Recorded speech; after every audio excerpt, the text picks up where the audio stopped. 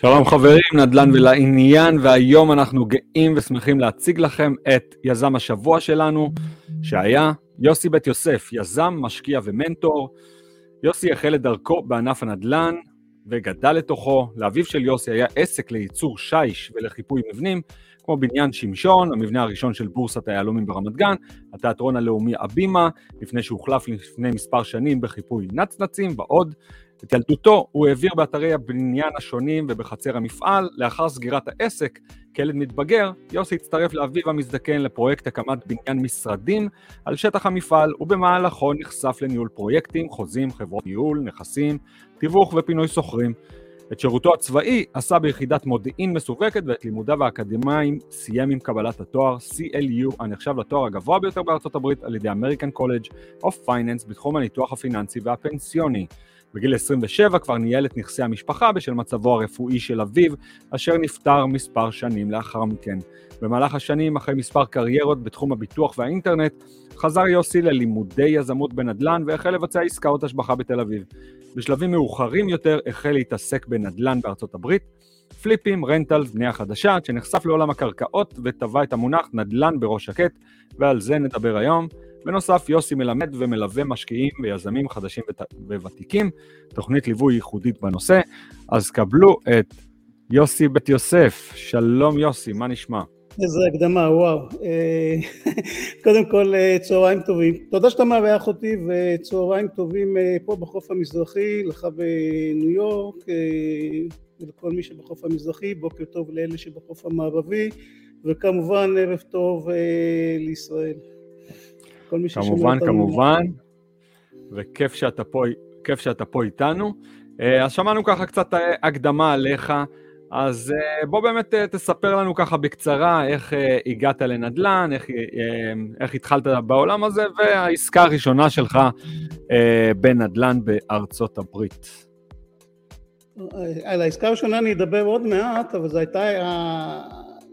זו הייתה עסקה של כמו כולם, אתה יודע, שמתחילים, לא יודעים כלום ממה שהם עושים, ובין כמו משקיעים, כאילו, אפילו לא יזמים, נקרא לזה משקיע. לענף הנדל"ן, כמו שאתה ציינת בהקדמה, אני גדלתי בתוך ענף הנדל"ן, להווי העסק לייצור שיש, לחיפוי מבנים, וגדלתי לתוך עולם הבנייה.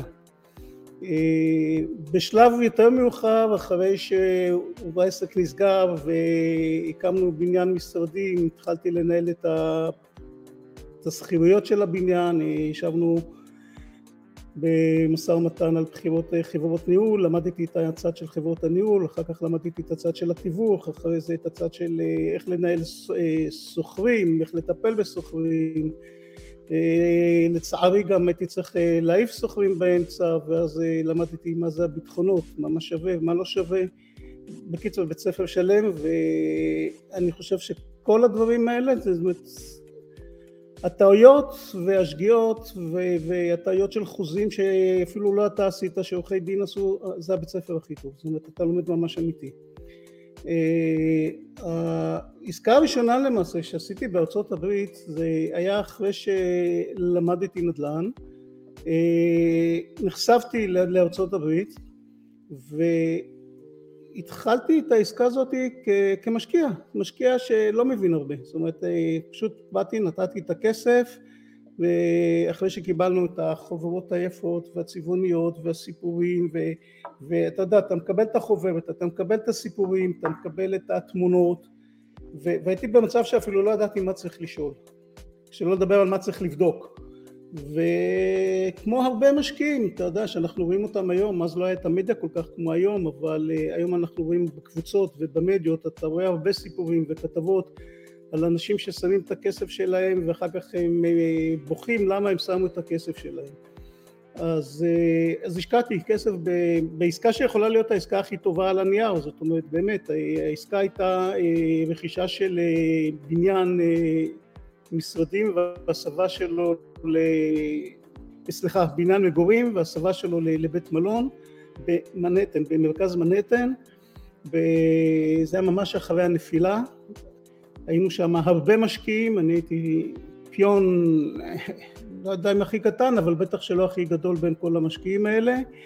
ובסופו של דבר אנחנו עד היום, אני מדבר איתך על משהו שכבר יותר מ10 שנים עדיין נמצאים בתהליכים משפטיים מול היזמים שהתחילו את כל הסיפור הזה, והלקח הראשון מכל הסיפור הזה זה וזה מה שאני מנסה להגיד לכולם, שבסופו של דבר הדבר הכי חשוב בנדל"ן זה לא הנדל"ן, זה האנשים שאתה עושה איתם את הנדל"ן, זה מי השותפים שלך, מי המנהלים שלך, מי האנשים שאתה עובד איתם, זה הדבר הכי חשוב. מעבר לזה, תראה, יש טעויות, יזמים עושים טעויות יכולות לקרות, אבל כשבן אדם ישר ועובד ישר ולא מנוחל ולא מרמה ולא גונה הסיכוי של העסקה הוא הרבה יותר גבוה, ואני באותה עסקה הפסדתי הרבה כסף, כי פשוט נפלנו עם חבורה של נוכלים. אני לא אציין כמובן שמות פה, אבל זה סיפורים שהיו בעיתונות, הופיעו בעיתונות, היו בבתי משפט. אז זו העסקה שממנה הראשונה למעשה שחטפתי את הסתירה בצורה מאוד רצינית, ואחרי זה אמרתי אוקיי, אני צריך ללכת ללמוד יותר טוב את הנושא של הנדל"ן, בייחוד את הנדל"ן של בארצות הברית, ואז התחלתי באמת להיכנס לעסק של הלימודים. זהו, זה בגדול העסקה הראשונה. נדמה לי, אני לא אשכח את כל החיים, היא עדיין בבתי המשפט. כן, אז אני מבין שעברת תקופה לא קלה, ובאמת אנחנו רואים הרבה מאוד משקיעים שבמידה ונכנסו לעסקה ראשונה בעייתית, אחר כך למעשה זה עצר אותם מלהתקדם ונכנסו לחששות, ואנחנו יודעים שאצלך זה לא היה המצב, אז בוא באמת תספר לנו איך התקדמת משם ואיך למעשה התגברת על החששות של עסקה ראשונה שלא בוצעה כהלכה. האמת לקח לי זמן. אחרי שלמדתי, אתה יודע, נכנסתי למצב של פחד שאתה רוצה ללמוד יותר מדי, גם אתה יודע, עובר למידה זה גם כן לא טוב, כי אתה פתאום רציתי לדעת כל דבר, למה, שזה נכון, אבל לעשות את זה גם בשלבים.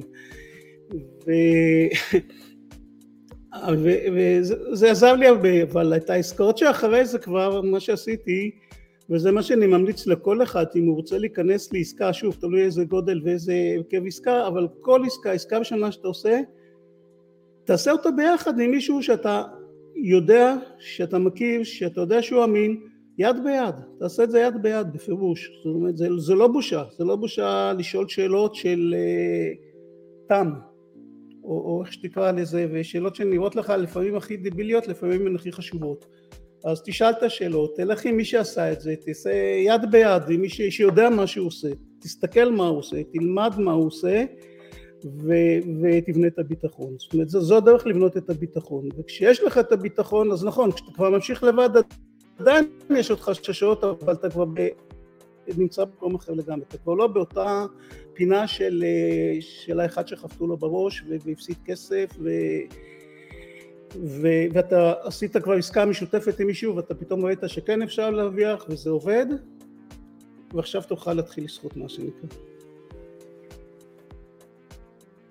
אוקיי, יפה מאוד, בסדר גמור. טוב, אז בואו אנחנו ככה נתחיל להיכנס לפוסטים שאתה שיתפת איתנו במסגרת יזם השבוע. אז אנחנו נכנסים למעשה לפוסט הראשון שלך, שבו אתה למעשה מציג את עצמך. אז בואו ככה תספר לנו קצת למי שרק מאזין לנו ולא רואה את המסך, תספר לנו ככה קצת על הסיפור שמאחורי הפוסט. מאחר אני לא זוכר ממש את הפוסט, כי זה היה די מזמן, אבל בואו, כן, הנה, אני רואה, אוקיי. למעשה הפוסט הראשון זה, נגעתי בנקודה שהביאה אותי וגילתה לי את העולם הזה שאני אוהב היום בכל נפשי, את עולם הקרקעות. והסיפור היה מאוד פשוט, זאת אומרת, אתה יודע, עשיתי מה שכולם עושים, עשיתי פליפים, עשיתי שיפוצים, על כל הכרוך בזה, אם זה לקום בבוקר, לעלות על האוטו, לנסוע לאתר בנייה, לפקח, לראות שהפועלים הגיעו. בכלל, האמונה שלי היא שנדל"ן אתה צריך לעשות מהשטח. כשאני למדתי נדל"ן בזמנו, איך אמרו לי, אם אתה לא עומד על הגג של הבניין וכלפי מטה, אז אל תקנה. ואנשים עושים עסקאות מרחוק. עכשיו, זה נכון שאפשר לעשות עסקאות מרחוק, אבל בשביל לעשות עסקאות מרחוק, אתה צריך כבר להיות במצב שאתה בנוי עם קשרים ועם מערכות שעובדות ושלוקח זמן לבנות אותן, ובשביל לבנות אותן אתה צריך להיות בשטח עצמו, והרבה בשטח עצמו. זו התפיסה שלי, ואנחנו נתקלנו בזה שלאורך הפוסטים בקבוצה, שראינו שאנשים מספרים את הסיפורי זוועות שלהם וקרה להם, ובגלל הסיבה הזאת. עכשיו, בפוסט הראשון דיברתי על זה שבאמת עשיתי מה שכולם עשו, כבר עשיתי את זה כבר בצורה יותר מקצועית, ואז יום אחד, הנה, כמו שאתה מראה, נעמי חברה שלי שגרה באריזונה, אני כתבתי בטקסס בטעות, אבל היא גרה באריזונה, ואז היא אומרת לי שיש לה איזה מישהו שקנה אדמה בפלורידה, והוא רוצה למכור אותה, ואם אני יכול לעזור לו.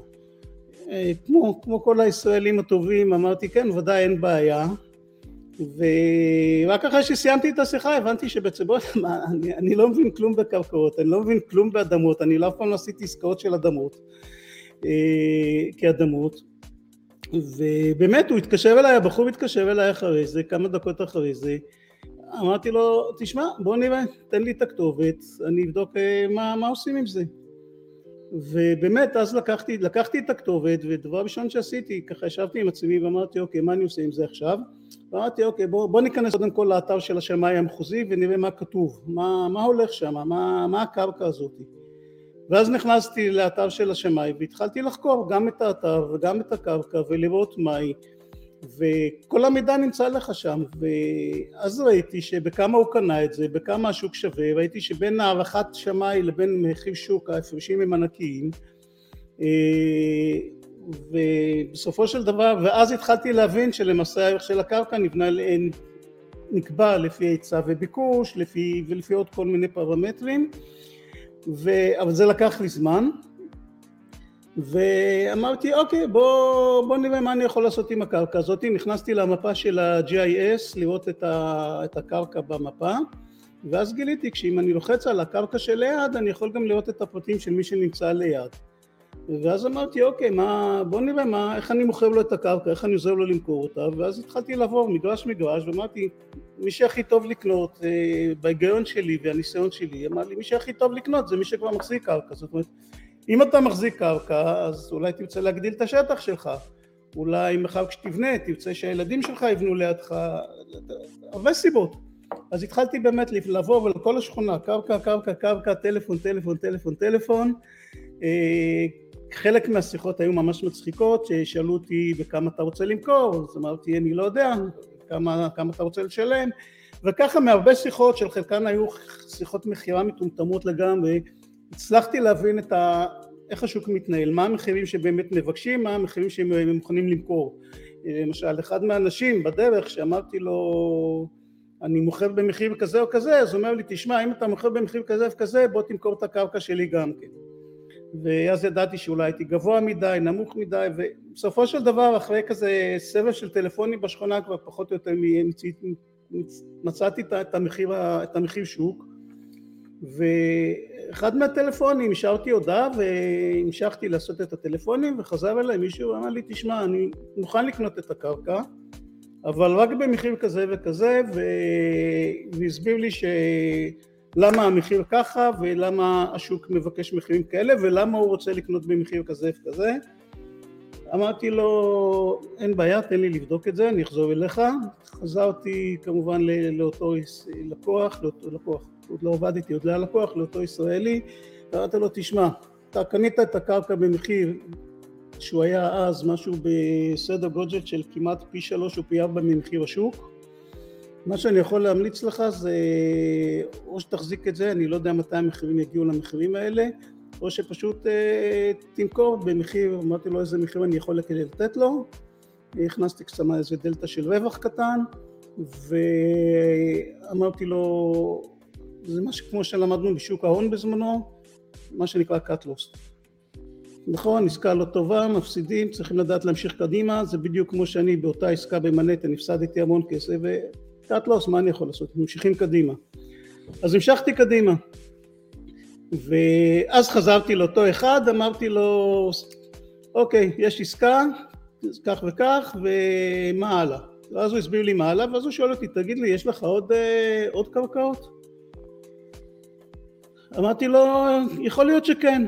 עכשיו, מאלה שדיברתי בדרך, תפסתי שני אנשים שאמרו לי, שמע, אתה מוכן למכור לנו גם כן, ואז חזרתי אליהם ואמרתי להם, תשמעו, אני יכול למכור לכם, מחיר כך וכך, זה וזה, וסגרנו באותו יום ככה, אתה יודע, רק משיחות טלפוניות, מהבית סגרתי 3 עסקאות על הנייר, שהרווח שלהן, של כולן ביחד, היה סדר גודל של בסביבות $15,000. יפה, יפה מאוד. זה אני קורא לזה מזל של מתחילים. כן. זאת אומרת, זה נכון שאפשר להגיע לזה, אבל זה מזל של מתחילים, זה באמת היה מזל של מתחילים. אבל אתה יודע, ואז אתה יושב ואתה מתחיל לחשוב, כי המספרים זה דבר נפלא.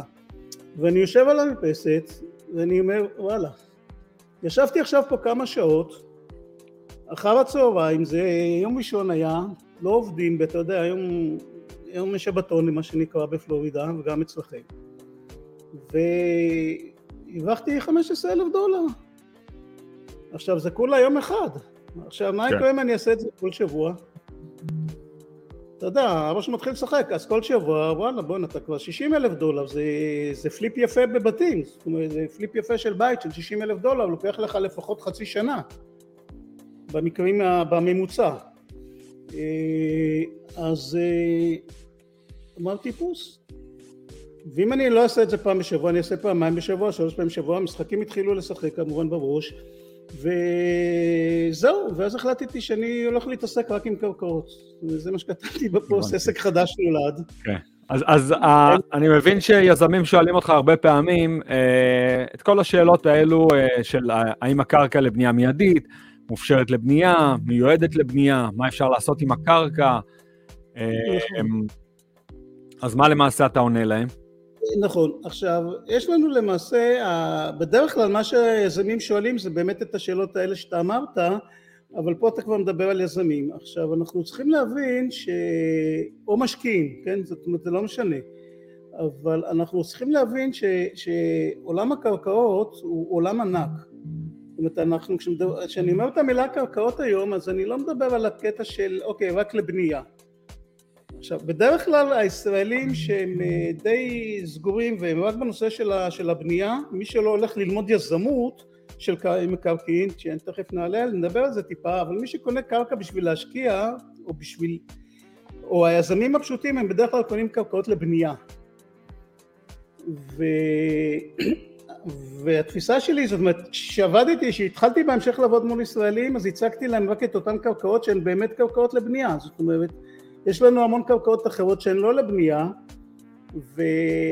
וצריכים לדעת לצאת מהקופסה הזאת, כי תשמע, קרקעות זה הבסיס לכל דבר. כשאתה מחזיק קרקעות, אתה נמצא על צומת מול קבלנים, מול משקיעים, מול סוחרים של קרקעות, מול קרקעות שונות, כמו שאתה מגלגל עכשיו במסך, שאנחנו רואים בנייה ציבורית, בארצות הברית יש את הנושא של בילויים, והבילויים בארצות הברית על הקרקעות זה דברים שאנחנו לא רגילים אליהם בארץ, לא חושבים במושגים האלה, אבל יש דרישה לדברים האלה, זאת אומרת יש דרישה לשטחים לרכיבה על סוסים, לחוות, לציד של you name it, ברווזים, חזירים, הסרט צייד הצבעים אם אתה זוכר, כל הדברים האלה נמצאים על קרקעות מסוימות באזורים שונים, ולכל הקרקעות האלה יש ביקוש. ואם אנחנו מתעסקים רק בקרקעות, אז השאלה שצריכים לשאול זה, אוקיי, בוא'נה, יש לי עסקה, אם יבוא אליך, אגיד לך, יש לי עסקה נהדרת לקרקע, אז תשאל מה אפשר לעשות איתה, כי יש קרקעות שאתה, לא לבנייה, אבל אתה יכול לעשות איתן דברים נהדרים, ולהרוויח הרבה כסף.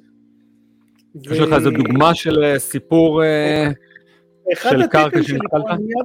ואחד הטיפים שלי פה ליזמים, או בכלל למשקיעים, זה שאלו שאלות פתוחות. לא האם זה לבנייה, האם זה מופשר, האם זה... מה אפשר לעשות עם זה? או תוך כמה זמן אני יכול להרוויח מזה כסף, ואיזה פעילות אני צריך בשביל להרוויח מזה כסף.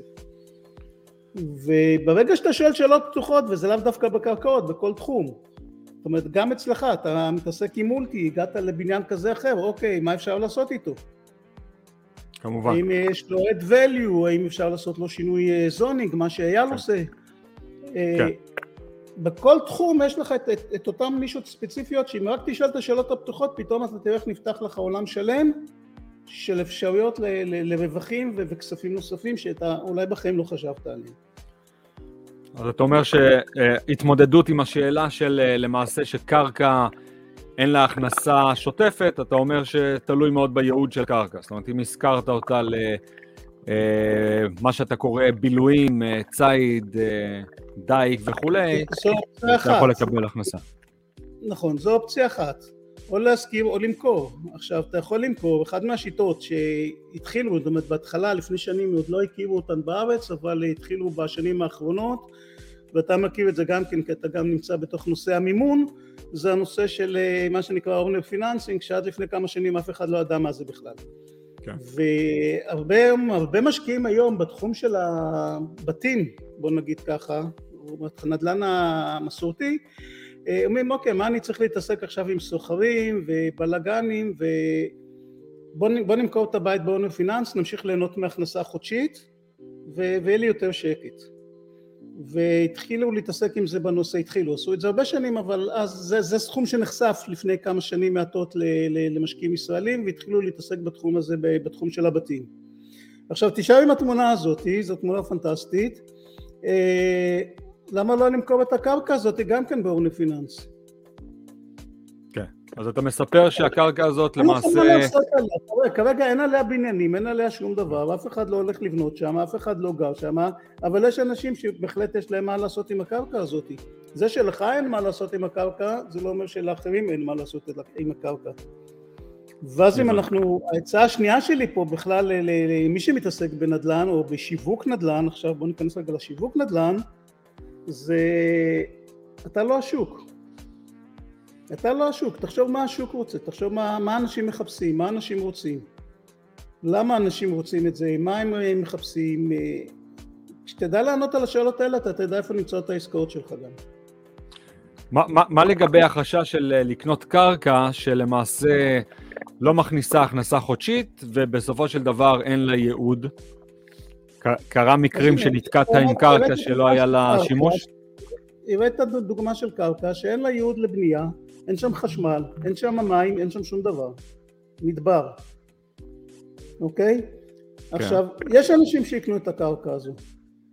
זה אותו אחד שרוצה לצאת לנופש במרחק שהיא נמצאת לא רחוק מהמרכז, שרוצה לנסוע שעתיים, שעה וחצי או שעתיים ממרכז העיר, לשים את ה-RV שלו וליהנות מהשקט והשלווה של מחוץ לעיר.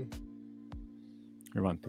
ואיך אתה מגיע לאותם קונים פוטנציאליים? הרי זה לא לשים את הנכס בזילו או לעבוד עם איזשהו ברוקר ולקבל הצעות. קודם כל יש גם ברוקרים שמוכרים את הדברים האלה, אבל אלה מעט מאוד, זה לא ברוקרים שאתה מכיר, ולא ברוקרים שרוב המשקיעים הישראלים מכירים, כי אנחנו כולנו ברובנו עוסקים למעשה עם ברוקרים ומתווכים, שאני אגיד לך את האמת, אין להם מושג בקרקעות. פה ושם אולי הם מוכרים, אבל אין להם מושג, כי הם לא מתעסקים בזה. עכשיו, יש ברוקרים שההתמחות שלהם והעיסוק שלהם הוא רק קרקעות. אז קודם כל, אם אתה יודע איך להגיע אליהם ואיפה למצוא אותם, אז אתה יכול לקבל מהם עסקאות. הדרך השנייה, למצוא את העסקאות הטובות בזמן הקנייה, זה לעשות עבודה של הולסלר. אני אומר עבודה של הולסלר, בהבדל אחד אבל, כי השיטה היא דומה. הולסלר של בתים, אם תרצה נעבור דיברתי על זה באחד מהפוסטים נדמה לי, על ההבדלים בין הבתים לבין הקרקעות. אבל השיטה היא דומה, אני לוקח, מאתר את הרשימות של כל האנשים שמחזיקים קרקעות, מפלח אותה לאלה שהם בעלי סיכוי או אחוז יותר גבוה להיות יותר מוטיבציונרים בשביל למכור את הקרקע, בעלי מוטיבציה יותר גדולה, ואני פונה אליהם במכתבים. והאחוז החזרה, קודם כל, אם אתה לוקח את אחוז החזרה שאתה מקבל מכתבים על מחזיקי קרקעות מול מחזיקי בתים, אז כמובן הוא קודם כל הרבה יותר גבוה. כי מי שמחזיק קרקע, יש יותר אנשים שיש להם מוטיבציה למכור את הקרקע, מאנשים שיש להם מוטיבציה למכור בתים. למה? תשאל למה? למה? כי הקרקע לא מכניסה להם כסף. כן, הם תקועים עם הקרקע שאין להם הכנסה, כמובן. זה רובם. כן. ואז יש להם יותר מוטיבציה. גם אם נגביל את זה קצת לבתים, אם יש לך בבתים את הקטע של פרובט ויורשים, אז לפעמים היורשים עוד בבתים, מעבר לזה שהם כן רוצים למכור והם יותר מוטיבציונליים, עדיין לפעמים הם מחליטים ביניהם להישאר עם הרכוש ולחלק את ההכנסות ממנו או לעשות עם זה משהו. קרקעות, רוב האנשים שמקבלים קרקעות בירושה, אין להם מה לעשות עם זה, זה לא מעניין אותם, זה נטל בשבילהם. כן. אז בגלל זה אני אומר, מי שמחזיק קרקעות, אנשים עם מוטיבציה הם הרבה יותר, נמצאים בכמות יותר גדולה בנושא של הקרקעות.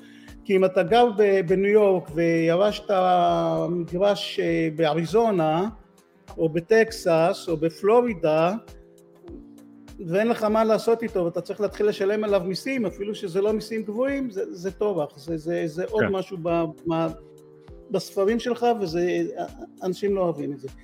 ויש גם בסופו של דבר, יש פחות מומחים שמתעסקים בקרקעות, אז זה לא כמו נכס שאתה אומר, טוב, נמצא מישהו שיזכיר לי אותו, חברת ניהול, יתחיל להכניס לי קצת כסף, כמו שאתה אומר, זה נטל. בוא תספר לנו קצת על סאב-דיוויז'ן וחלוקה של קרקעות. אוקיי. סאב-דיוויז'ן וחלוקה של קרקעות זה נושא שהוא מאוד מורכב. כאן אנחנו רואים למעשה קרקע בוא נגיד ככה, בסאב-דיוויז'ן אתה יכול כמשקיע או כיזם, אתה יכול להתעסק למעשה ברמות שונות של עד כמה אתה רוצה להתאמץ.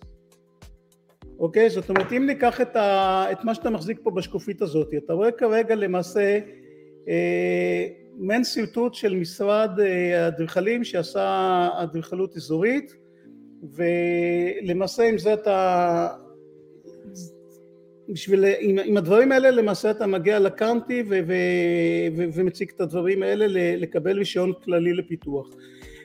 בעבודה שאתה עושה את הקטע הזה אתה צריך לקחת בחשבון, כמו שאתה רואה, זה לא רק מגרשים ובתים, אלא זה גם שטחים ציבוריים, זה כבישים, זה דרכי גישה, זה פארקים, זה בתי ספר, זה גנים, את כל הדברים האלה אתה צריך לקחת בתכנון הראשוני שאתה מגיש אותו, את כל הדברים האלה אתה צריך להציג בתוכנית ולקבל אישור עקרוני לעשות את הדברים האלה, ואז למעשה, וכשאתה מחשב את זה מבחינת רווח, אתה צריך גם לקחת בחשבון כמה מכל שטח אדמה הולך לשטחים ציבוריים, וכמה נשאר לך אחר כך ליצירת החלקות לבנייה, וכמובן אז אתה נכנס לקטע של מה מותר לבנות, איפה מותר לבנות, מה יהיה מסחרי, מה לא יהיה מסחרי, באיזה צפיפות לבנות, ואז אתה נכנס לתוכניות היותר עמוקות. עכשיו, ברגע שיש לך את האישור העקרוני אחרי שאתה עושה את התוכנית הראשונית, אז כמובן אתה צריך לגשת עם תוכניות יותר מפורטות, לוועדות השונות, ולעבור תהליכים של שימוע ולקבל את האישורים. עכשיו, כמו שחילקתי פה, יש לך כאן את מה שנקרא מג'ור, תכנון מג'ורי ותכנון אחר כך מינורי.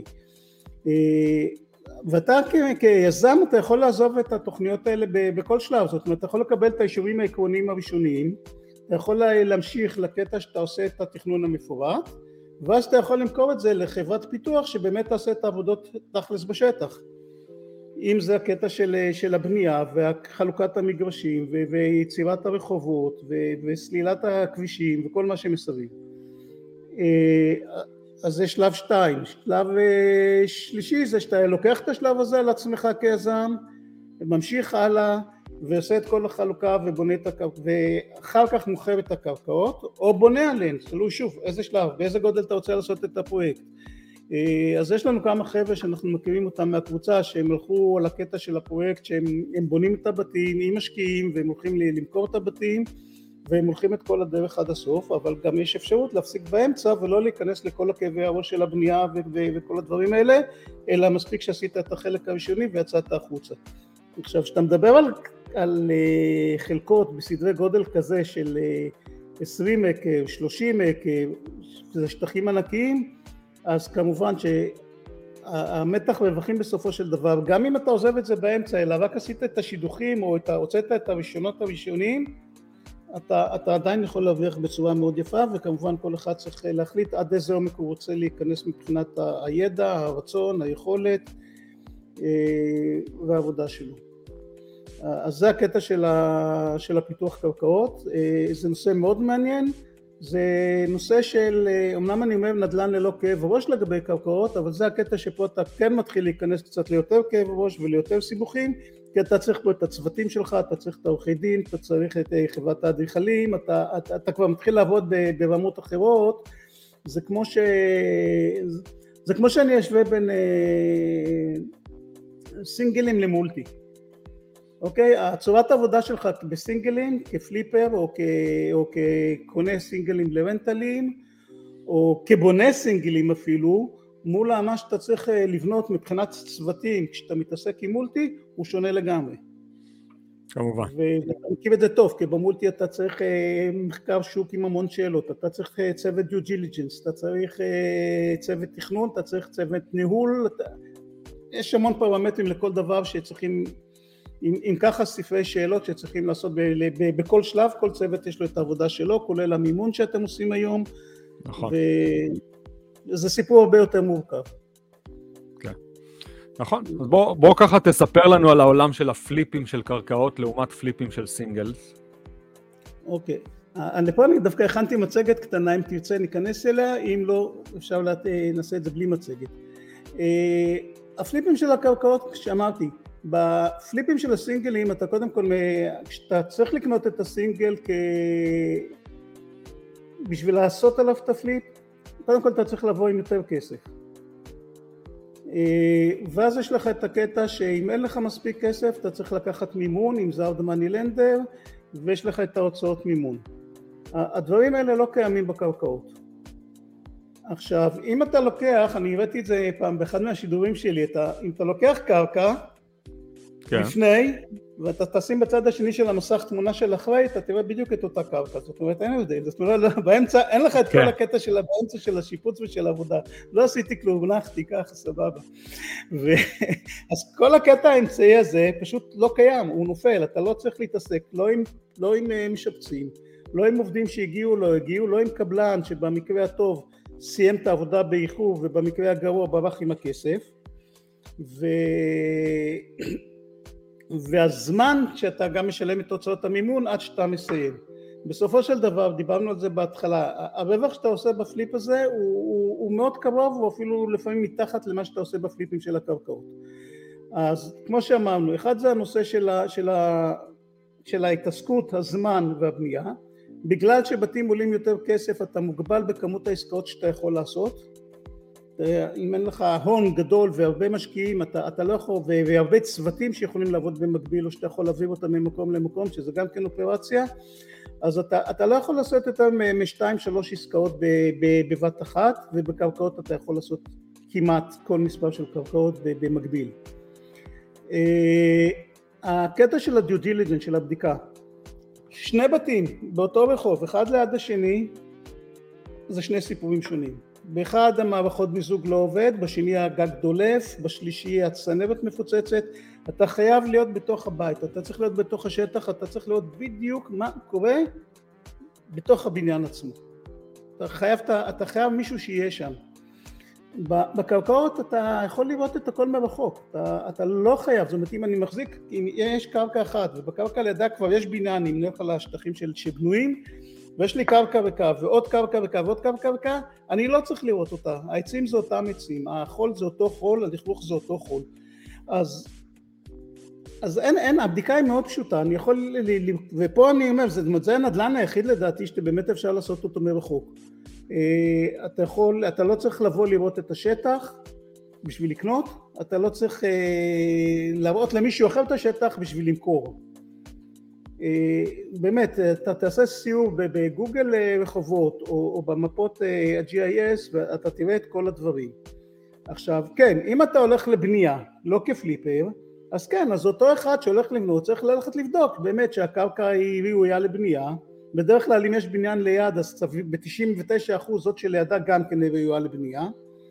אבל אתה צריך לבדוק דברים אחרים ייחודיים לכל מקרה, ואני נתתי את הדוגמאות באחד מהפוסטים האלה, של פלורידה במקרה, ואתה מכיר טוב את פלורידה, אתה בונה שם עכשיו גם כן בקייפ קורל, אז אתה יודע שבקייפ קורל, אחת הבעיות של קייפ קורל זה הנושא של צבים.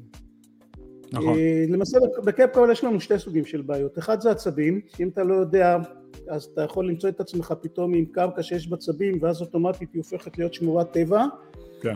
וזה בסדר, זה לא שאין פתרון, יש פתרון. צריך לשלם על הפינוי של הצבים, וזה סיפור. ואז אתה צריך לקחת את זה בחשבון בהוצאות הפרויקט שלך. או בהוצאות ההשקעה שלך בקניית קרקע, אם אתה לא הולך לבנות עליה. הסיפור השני זה הסיפור של דווקא קייפ קורל, אני מדבר איתך עכשיו כי אתה שם. הסיפור השני של קייפ קורל זה הנושא של הינשופים. עכשיו, כשיש ינשופים זה מתחלק לשניים, זאת אומרת, יש רדיוס מסוים שמסביב שאתה לא יכול לבנות כשיש שם את הקן של הינשופים, ואם הם בדיוק בתוך מרכז החלקה, מרכז המגרש שלך, אז אתה סגור, אין לך אפשרות לבנות.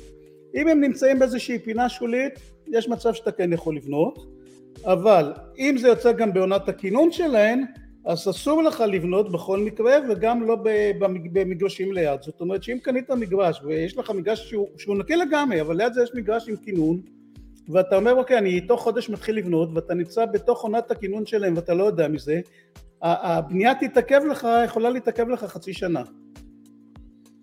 אז אם אתה מודע לזה, סבבה, אבל אם אתה לא מודע לזה, אז קח בחשבון, הוצאות החזקה, הוצאות, כל מה שמסביב. אז... זה באמת מביא אותנו לפוסט שלך, של איך בודקים את הקרקע בפלורידה, בכלל. נכון, אז, ואת זה צריך לבדוק בכל מקום. זאת אומרת, אני גרתי על פלורידה, כי אני גר בפלורידה, ואני מכיר את פלורידה. אז דיברנו כרגע על קייפ קורל, יש לך אזורים אחרים של בפלורידה, אם תלך לכיוון פורט שרלוט, ששם יש יותר את הציפור הכחולה, שגם שם האנשים אומרים להם, אל תקנו ציפור כחולה, אי אפשר לבנות. אז זה לא מדויק, אפשר לבנות, אבל אתה צריך לשלם, ואתה צריך לשלם כסף בשביל לממן בית גידול אחר לציפור הכחולה, וזה תהליך שלוקח גם כן זמן, הרישיונות האלה לוקחים זמן עד שהם מקבלים אותם, והם גם כן עולים עוד כסף, צריך לקחת את זה בחשבון. כך שכמעט לכל דבר כן יש פתרון, אבל צריכים לדעת מה הבעייתיות, וכשאני אומר למשקיעים, אז זה לאו דווקא פלורידה, וכל מקום יש לו את הבעייתיות שלו, אז אתה צריך ללמוד את המקום. אבל אתה באמת לא צריך להיות תכלס בתוך המקום, בשביל לראות בעין עוד אבנים או לא, זאת אומרת, זה לא כמו בבניין, ובגלל זה הבדיקה היא הרבה יותר פשוטה. אתה מציין שלדוגמה גם בטקסס, אם יש זכויות נפט וכולי, כל הדברים האלה צריך לבדוק. בפלורידה זה לא קיים, בטקסס זה מאוד חשוב, אם אתה קנית בית וויתרת על זכויות מינרלים, ומחר התגלה שם איזה מבץ, אז אתה תישאר עם חול, אבל של מי שמחר לך, אבל הוא יקבל את הזכויות של המינרלים. אז איך באמת בודקים את כל הדברים האלה? במחוזות. זאת אומרת, אני בכלל ממליץ למי שרוצה להיכנס לאזור מסוים, קודם כל ללמוד את האזור, מה החוקים, מה מותר, מה אסור. לפנות למחוזות, לשאול שאלות, לשאול שלמאי, לשאול מתווכים שמתמחים בקרקעות, לקרוא עיתונות מקומית, לקרוא מה צפוי שם, מה התוכניות של הקאונטי, מה הולך להתפתח, מה לא הולך להתפתח, לבדוק אם אנשים מגיעים למקום או אפילו לא מגיעים, או רוכשים קרקעות, למה הם רוכשים קרקעות, מה הסיבה. תראה, יש אזורים נהדרים, חלק מהדברים שאני גם מלמד בתוכנית ליווי שלי, זה ללמוד את הפעילות של השוק, חוזק שוק. אז זה חלק מהעניין.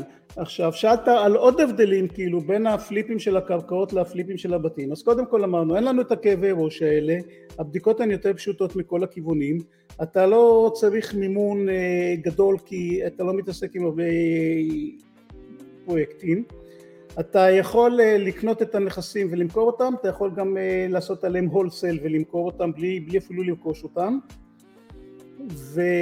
והיופי של הקרקעות, מה שאני אוהב בקרקעות זה את הקטע שאתה יכול לקחת קרקע ולייצר ממנה הכנסה חודשית, בדיוק כמו עם מדירות, אבל בלי סוחרים, בלי תיקונים, בלי קלקולים, באונו פיננס.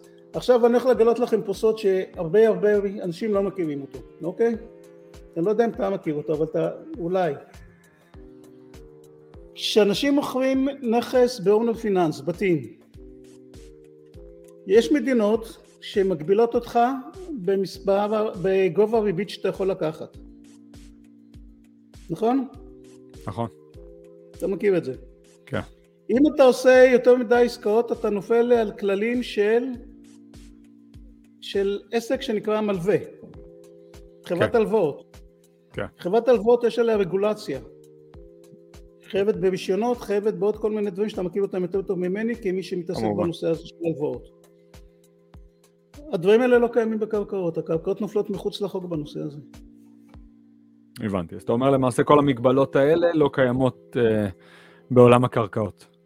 בדיוק. אני יכול למכור קרקעות בריבית של 30%, 40%. כל עוד יש מי שמוכן לשלם, זה לא משנה. אין מכסה. אין מכסה, אין הגבלה, אין פיקוח, אין כלום על זה. הבנתי. עכשיו אתה מספר פה על סקר קרקעות, אז בוא תספר לנו באמת על מה זה סקר קרקעות ועל הסוגים השונים. אוקיי. הסקרי קרקעות הם לא, בוא נגיד ככה, אני כפליפר לא הולך לעשות סקרי קרקעות ולהוציא על זה כסף, אוקיי? אבל אם אני אלך לבנות, או אם אני אלך לעשות שימוש מסוים בקרקע בהתאם לייעוד שלה, אני כן רוצה לעשות את הסקרים השונים, ויש לנו סקרים שונים. הסקר הכי פשוט, הראשון, זה הסקר שבא בודק באמת, אוקיי, מה הגבולות של הקרקע, האם הגודל שמכרו לך זה הגודל הנכון. יש לך את הסקרים שבאים ובודקים את צפיפות האדמה ואת היכולת ספיגה שלה.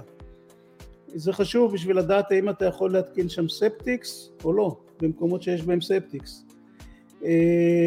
יש לך סקרים שאתה רוצה לבדוק את הקטע של השיפועים של האדמה ואת כל מה שאתה יכול לעשות איתה, כי אתה כבר מכיר את זה, בבנייה יש מקומות שאם יש לך שיפוע זה לא שאתה לא יכול לבנות, אבל כל שיפוע, ככל שהשיפוע יותר גדול, הקיר תומך שלך צריך להיות יותר חזק ויותר גדול. נכון. כל עוד הוא ניתן, אני כל הזמן מדבר על שיפועים שהיא לא ניתן בהם, וככל שזה יותר גדול ויותר חזק, אתה צריך להשקיע יותר כסף, ואז אתה שואל את עצמך, אוקיי, בוא יש לי פה פרויקט רווחי ביד או לא?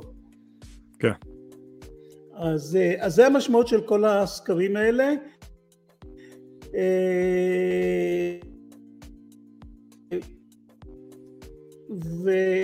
ויש סוגים שונים של סקרים במחירים לצרכים ספציפיים של בנייה, פיתוח, דברים כאלה, עושה את הסקרים האלה, אתה חייב. זאת אומרת, אם אני הולך לקטע שכמו שמענו קודם של חלוקה, כן, אני רוצה לעשות סקר קרקע, חובה אפילו, כי אם חצי מהשטח הזה זה שטח שהוא בלתי ספיג, או שטח מוצף שאי אפשר לבנות עליו, אז אין לי מה לעשות איתו אם תכננתי לעשות שם בנייה. כמובן. אוקיי, אז בוא ניכנס עכשיו ככה לקראת סיום, לסבב השאלות המהיר ככה. בוא תספר לנו ככה על איזה ספר שאתה ממליץ על נדל"ן או עסקים ולמה, ואם היית מתחיל עכשיו מאפס, מה למעשה היית עושה באופן שונה? על הסבב אני אדבר עוד שנייה, אבל אם הייתי מתחיל היום כאילו את העסק מההתחלה, בוא נגיד ככה, אם מישהו חושב להיכנס לתחום הנדל"ן, ואני רואה בקבוצה שאנשים שואלים, אז אני הייתי ממליץ שני דברים. קודם כל, לפני ששומעים את כל הסיפורים ומתלהבים ואומרים אני רוצה לעשות ככה או אחרת, זה להבין את המשמעות. אני אתן לך סיפור קטן, אחד מהמשקיעים שהופיע בקבוצות, שדיברתי איתו בזמנו על אדמות, עכשיו תבין, אין נכון לא נכון, זאת אומרת כל דבר זה מה מתאים לי, באיזה זמן זה מתאים לי, ואם יש לי כוח ורצון להתעסק עם כל הדברים האלה. זאת אומרת, השאלה הראשונה שאתה צריך לשאול את עצמך קודם כל זה מי אני, מה אני מוכן לעשות, עד כמה אני מוכן לעשות, ומי אני בכלל. זאת אומרת, מה אני אוהב לעשות? אני אוהב לנהל אנשים, אני טוב בניהול אנשים, אני טוב בניהול פרויקטים, כל אחד צריך להכיר את עצמו, מה היכולות שלו. אתה יודע, אחד המשקיעים שפנה אליי, שאלתי אותו, תגיד לי, אוקיי, אתה רוצה לעשות הולסלינג או פליפינג, או אתה בנוי לדבר עם אנשים בשעה 3 בבוקר כשכל הבית ישן, בטלפון, לעשות את זה כל יום? אתה יודע, אתה לא מתחיל עם צוותים, אז פתאום הרבה אנשים אומרים, רגע, לא, זה לא כל כך מתאים לי, כאילו, דברים פשוטים, אתה יודע, דברים של היום יום. האם אתה בנוי עכשיו לעלות על מטוס עם קוואי, זה משהו חמור ולטוס מעכשיו למחר לארצות הברית? לא, אין לי בכלל ויזה. אתה מבין, אתה מקבל תשובות של אנשים שאתה, אז קודם כל תכיר מה המגבלות שלך, מה אתה מוכן לעשות, האם אתה מוכן לעבוד בלילות, האם אתה מוכן לא לישון בלילות, ואחר כך אני לא יודע אם אתה עובד בעוד מקום או לא עובד בעוד מקום, ותצליח להחזיק מעמד, האם יש לך אפשרות לטוס הלוך וחזור. אתה יודע, הרבה פעמים משקיעים נכנסים לעסקאות, עושים איזשהו תחשיב רווח, ונראה שהם הרוויחו נחמד, אבל הם רק שכחו להוציא את ההוצאות שהיו להם בטיסה, בת מלון, רכב סחור, אוכל, חזרה לארץ, ואז הם פתאום היו רואים שהם מהפליפ, שהם חשבו שהם הרוויחו ככה, ואם הם התחלקו עם שותף, אז בכלל, אתה מבין, זאת אומרת, אנשים לא עושים את החשבונות האלה, צריך לדעת לעשות את החשבון הזה. עכשיו, היה לי סיפור של באמת משקיע, שאמרתי לו, בוא תכנס עם הקרקעות, הוא אומר לי, לא, קרקעות זה משעמם, וזה, אני רוצה להרגיש את האקשן, אני רוצה להרגיש, לנהל את הפועלים, לעבוד איתם.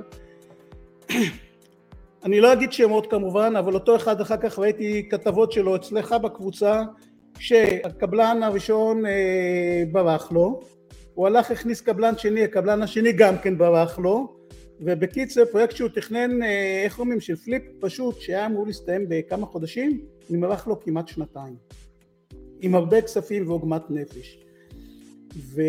וזה עכשיו, הסיפור פה יש כמובן מקרים כאלה גם. נכון, לצערנו, אבל עכשיו הוא היה יכול למנוע את כל זה, אם הוא היה לוקח את הליווי הנכון, נכנס עם מישהו, כמו שאמרתי בהתחלה, כך שותף, גם אני הפסדתי כמו אידיוט, נכנסתי עם כסף, כן. אתה יודע מה, אני אספר לך סיפור עוד הפסד שהיה לי, אוקיי? גם כאן, אני כועס על עצמי, כן? זה כבר הייתי בענף, כבר הכרתי את הכל, חבר, בוא להשקעה, נתתי לו את הכסף, שמחתי עליו, אתה טעות, הפסדנו את הכסף הזה. אבל הטעות שלי הייתה ששמחתי עליו, לא בדקתי את הפרויקט, אמרתי לו כך, ויאללה, תחזור אליי מתי שיהיה. וזה היה טעות של מתחיל, שאני כבר מתחיל, כי לא יודע, שמחתי אותם, אתה סומך עליו, תבדוק אותו. אז זה לא מספיק שיש לך אנשים שאתה סומך איתם, תדע גם לבדוק את מה שהם עושים, ותדע לבדוק את מה שהם מציגים לך. כי אם אני הייתי בודק אותו, והייתי שואל את השאלות, לא הייתי נופל איתו. אז זה עוד מסקנה שהיא מאוד חשובה, אז קודם כל באמת... בוא נשמע ממך קצת אופטימיות של העסקה הכי מוצלחת שלך.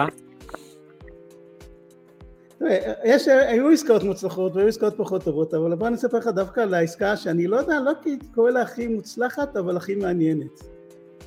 והיא נורא פשוטה, אתה יודע, חלק גדול, וזה גם כן קשור לקטע של שליטה מרחוק. אנשים נכנסים לפליפים, קונים בית, ושולחים את הצוותים שלהם שיפנו את הבית ויזרקו את כל מה שיש שם, אתה יודע, אתה קונה את הבתים מ-SEs. הרבה פעמים הבתים מלאים בג'אנק, בכמויות שלא לתאר אותן בכלל.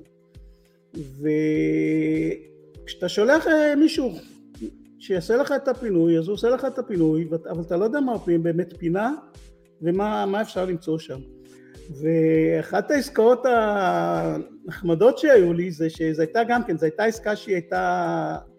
היו בסיבוכים, בגלל שלקחתי את השולי ביטחון וכל מה שצריך, אז הרווח קטן בצורה משמעותית לעומת מה שהיה צריך להיות, אני קורא לזה הפסד, כי גם אם הרווחתי לאורך התקופה X כסף, אבל זה לא מה שרציתי, אז מבחינתי זה הפסד, כי הרבה פעמים משקיעים שוכחים לקחת את אלמנט הזמן.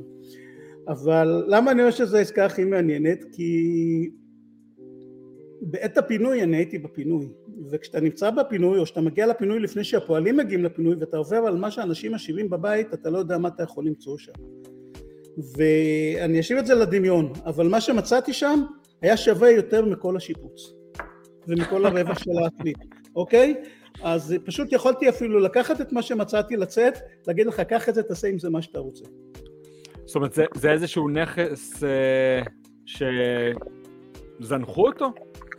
בית פשוט, לא, אתה קונה אותו as is, מיורשים, הם לא מפנים את הבית, הם משאירים דברים שדברים, אתה מוצא דברים שאתה, אני כבר לא מדבר על דברי ערך, אבל אתה, במקרה הזה זה היה לי דברי ערך יקרים מאוד, שיושבים הרבה, שאף אחד לא ידע שהם שם, ואם אני לא הייתי שם, אז מי שמפנה את הגרביץ' היה לוקח את זה, אבל... עכשיו השארת אותנו במתח. תחשוב. בוא נגיד ככה, מה כבר יכול להיות שאתה רוצה בבית ששווה יותר מערך השיפוץ? דברים עתיקים? לא דברים עתיקים. גם דברים עתיקים, כן, תכשיטים עתיקים, זה תכשיטים, ותכשיטים שמשובצים, אז השיבוץ הזה בחומרים שגדולים מהאדמה, הנה, חזרנו לקרקעות, אתה רואה? הבנתי. זה לא נפט, זה משהו אחר, כן. אז זה שווה הרבה יותר מכל השיפוץ, אז אני אומר, מבחינתי, זאת אחת העסקאות הבאמת הכי חמודות שהיו. מצאת את המטמון. בדיוק, זו הייתה עסקה מאוד חמודה, כי ככה, לא, הרווחתי בה מעט מאוד, זאת אומרת, מבחינתי קראתי לזה הפסד, בדרך כלל אני הייתי נותן למתווכים גם להוציא את הנכסים שלי למכירה, שילך מהר, נשלם להם את העמלה, ופה, כאן הייתי על מצב של גירות כזה, שפרסמתי את זה ישירות ב-MLS, בשביל לא לשלם עוד עמלה, ונתתי למתווך שהגיע מה-MLS את ה3% שלו, הרווחתי 3%, וגמרתי את העסקה איכשהו קצת יותר ממאוזן, אבל הרווח הגדול שלה היה דווקא בבית הפינויים. לפעמים גם המזל משחק. הכי מעניינת ונחמדה מבחינתי בנושא הזה של נדל"ן מסורתי. קרקעות אמרתי לך, אני חושב שהעסקה הראשונה שקראתי למזל של מתחילים, שמשם התחלנו למעשה את השיחה, זה היה נחמד, אתה יושב בצהריים, אתה יודע, בבית, ועושה 3 עסקאות שאתה מרוויח עליהן $15,000 בלי שהדלקת את האוטו בכלל, כאילו זה היה... פתח לי את העיניים, מה שנקרא. יפה מאוד. אז ככה, דקה לקראת סיום, תספר לנו ככה את כללי הזהב שלך להצלחה, וכמובן איפה אפשר ללמוד עליך ואיך אפשר ליצור איתך קשר. אז ככה, כללי הזהב שלי להצלחה, אמרתי, קודם כל אני חושב זה, אתה צריך להכיר את עצמך. לדעת איך אתה ניגש לעסקה, אם אתה יזם שאתה רוצה להתעסק הרבה בתחום, או אם אתה משקיע שאתה רוצה רק להשקיע ואיך אומרים שמישהו אחר יעשה את העבודה. אז אם אתה משקיע ומישהו אחר יעשה את העבודה, אז תדע למצוא את האנשים הנכונים, ותדע גם להבין, לפחות ברמה הבסיסית, את מהות העסקה. אם אתה לא מבין את מהות העסקה, אל תעשה אותה, ואתה יודע איך אומרים, העסקה הכי טובה, זה שהיזם יודע להסביר לך את העסקה, בצורה שילד בן 7 יכול להבין אותה. או בן 10, בוא נגיד, אוקיי? כי אם יודעים להסביר את העסקה בצורה פשוטה, העסקה אמורה להיות טובה. אם מתחילים להסתבך עם כל מיני דברים, ואתה לא מצליח להבין, אל תיכנס למקומות האלה. זה בתור מי שנכנס כמשקיע. כיזם, תכיר את האופי שלך. תכיר מה אתה אוהב לעשות, מה אתה יכול לעשות. אם אתה נכנס למולטי, במה אתה טוב? בניהול פיננסים, בגיוס משקיעים, בניהול אופרציה, בניהול שיפוצים. מה החוזקות שלך? ותבנה את הצוות שלך בהתאם לחוזקות שלך. במה שאתה חלש, קח את מישהו חזק. במה שאתה חזק, תתעסק בו. כי מולטי או מסחרי, זה עבודה של צוותים. אין פה סולו. כמובן. ממש אין סולו בדברים האלה. בקרקעות זה אחד, בפליפים של הקרקעות זה סוג העבודות שאתה יכול להיות יותר מה שנקרא one man show כאילו, זאת אומרת כן, יש לך את הצוותים, אז יש לי את המערכת משלוח מכתבים ויש לי את מי שמקבל את הטלפונים ויש צוות סיוע, אבל אתה לא צריך צוותים שלמים, אתה לא צריך כמויות גדולות של אנשים שיעשו את הדברים האלה. אז יותר מתאים לאינדיבידואלים. זה אחד, זה תלמד לעומק את הנושא, תכיר את המגבלות שלך, אם אתה לא מסוגל לטוס לעתים תכופות, או אפילו לנסוע לכמה חודשים, לבנות צוותים שאתה עובד איתם ביחד כמה חודשים ואתה יודע שהם מספיק טובים ולראות את זה בעין, שאל את עצמך אם זה מתאים לך או נכון לך. אז זה קודם כל ההצעה שלי לגבי הנושא של איך להגיע לזה וללמוד את זה כמו שצריך, זה קודם כל. זה לגבי מי שרוצה להתחיל. אז איך אפשר להגיע אליך? כמובן אפשר למצוא אותך בפייסבוק. בכמה צורות. קודם כל דרך המסנג'ר בפייסבוק. אפשר להגיע אליי, מי שרוצה ללמוד את הנושא של הפליפים, אני דווקא שבוע פתחתי מחזור, זה תקשיב טוב, פתחתי את המחזור השני בנושא של פליפים בקרקעות, המחזור הראשון היה הצלחה מרובה, יש לי מספר מקומות למחזור השני, אנחנו ביום רביעי נעשה את השיעור השני, כן. אם מישהו חושב שזה מעניין אותו והוא רוצה להצטרף, אז הוא יוכל לשלוח לי הודעה ואני אוכל להכניס אותו למחזור הזה. ניתן להשיג אותי בוואטסאפ, אני אגיד לך באיזה טלפון, זה מספר אמריקאי, ניתן להשיג אותי בוואטסאפ ב-1-800-393-6633,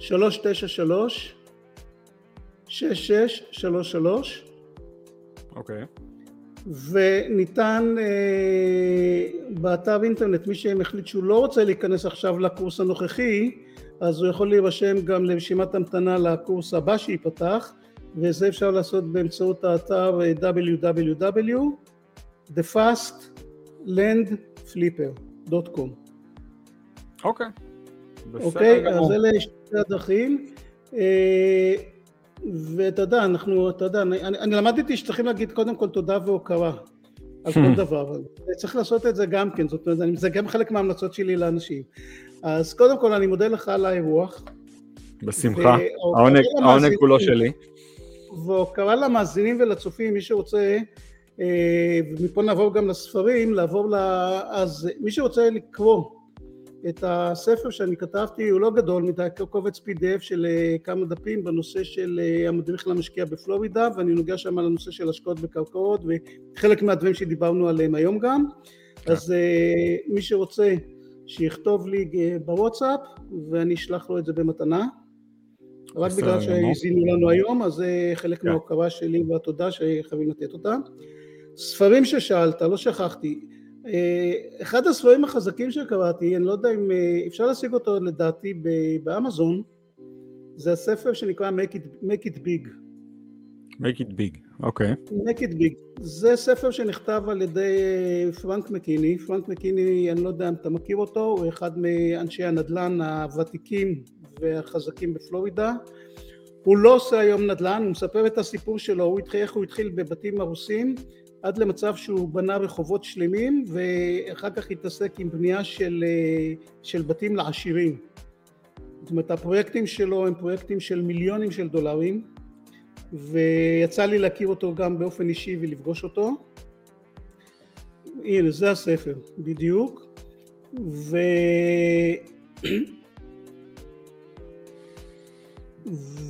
ופשוט הבן אדם מדהים בצורת החשיבה שלו. והוא עושה דברים בצורה גרנדיוזית, מפוצצת. כשהוא שיווק את הבתים שלו, הוא שיווק אותם איך אומרים? זה היה הפקות של הוליווד. פשוט דברים מטורפים לגמרי. והיום הוא כבר לא עושה את הדברים האלה יותר, היום יש לו קרן, גם הכספים של כל הספרים שלו, שהוא כתב, כל הכספים הולכים למען הקרן שלו, שזו קרן שאיתה הוא מממן, בנייה של כפרים בהאיטי. ואחד המשפטים החזקים שהוא אמר באופן אישי ששמעתי אותו, זה אני כבר לא רוצה לבנות בתים לאנשים שלא צריכים אותם, כי הוא היה בונה בתים לאנשים שבאמת לא צריכים בתים, אני רוצה לבנות בתים לכאלה שזקוקים להם.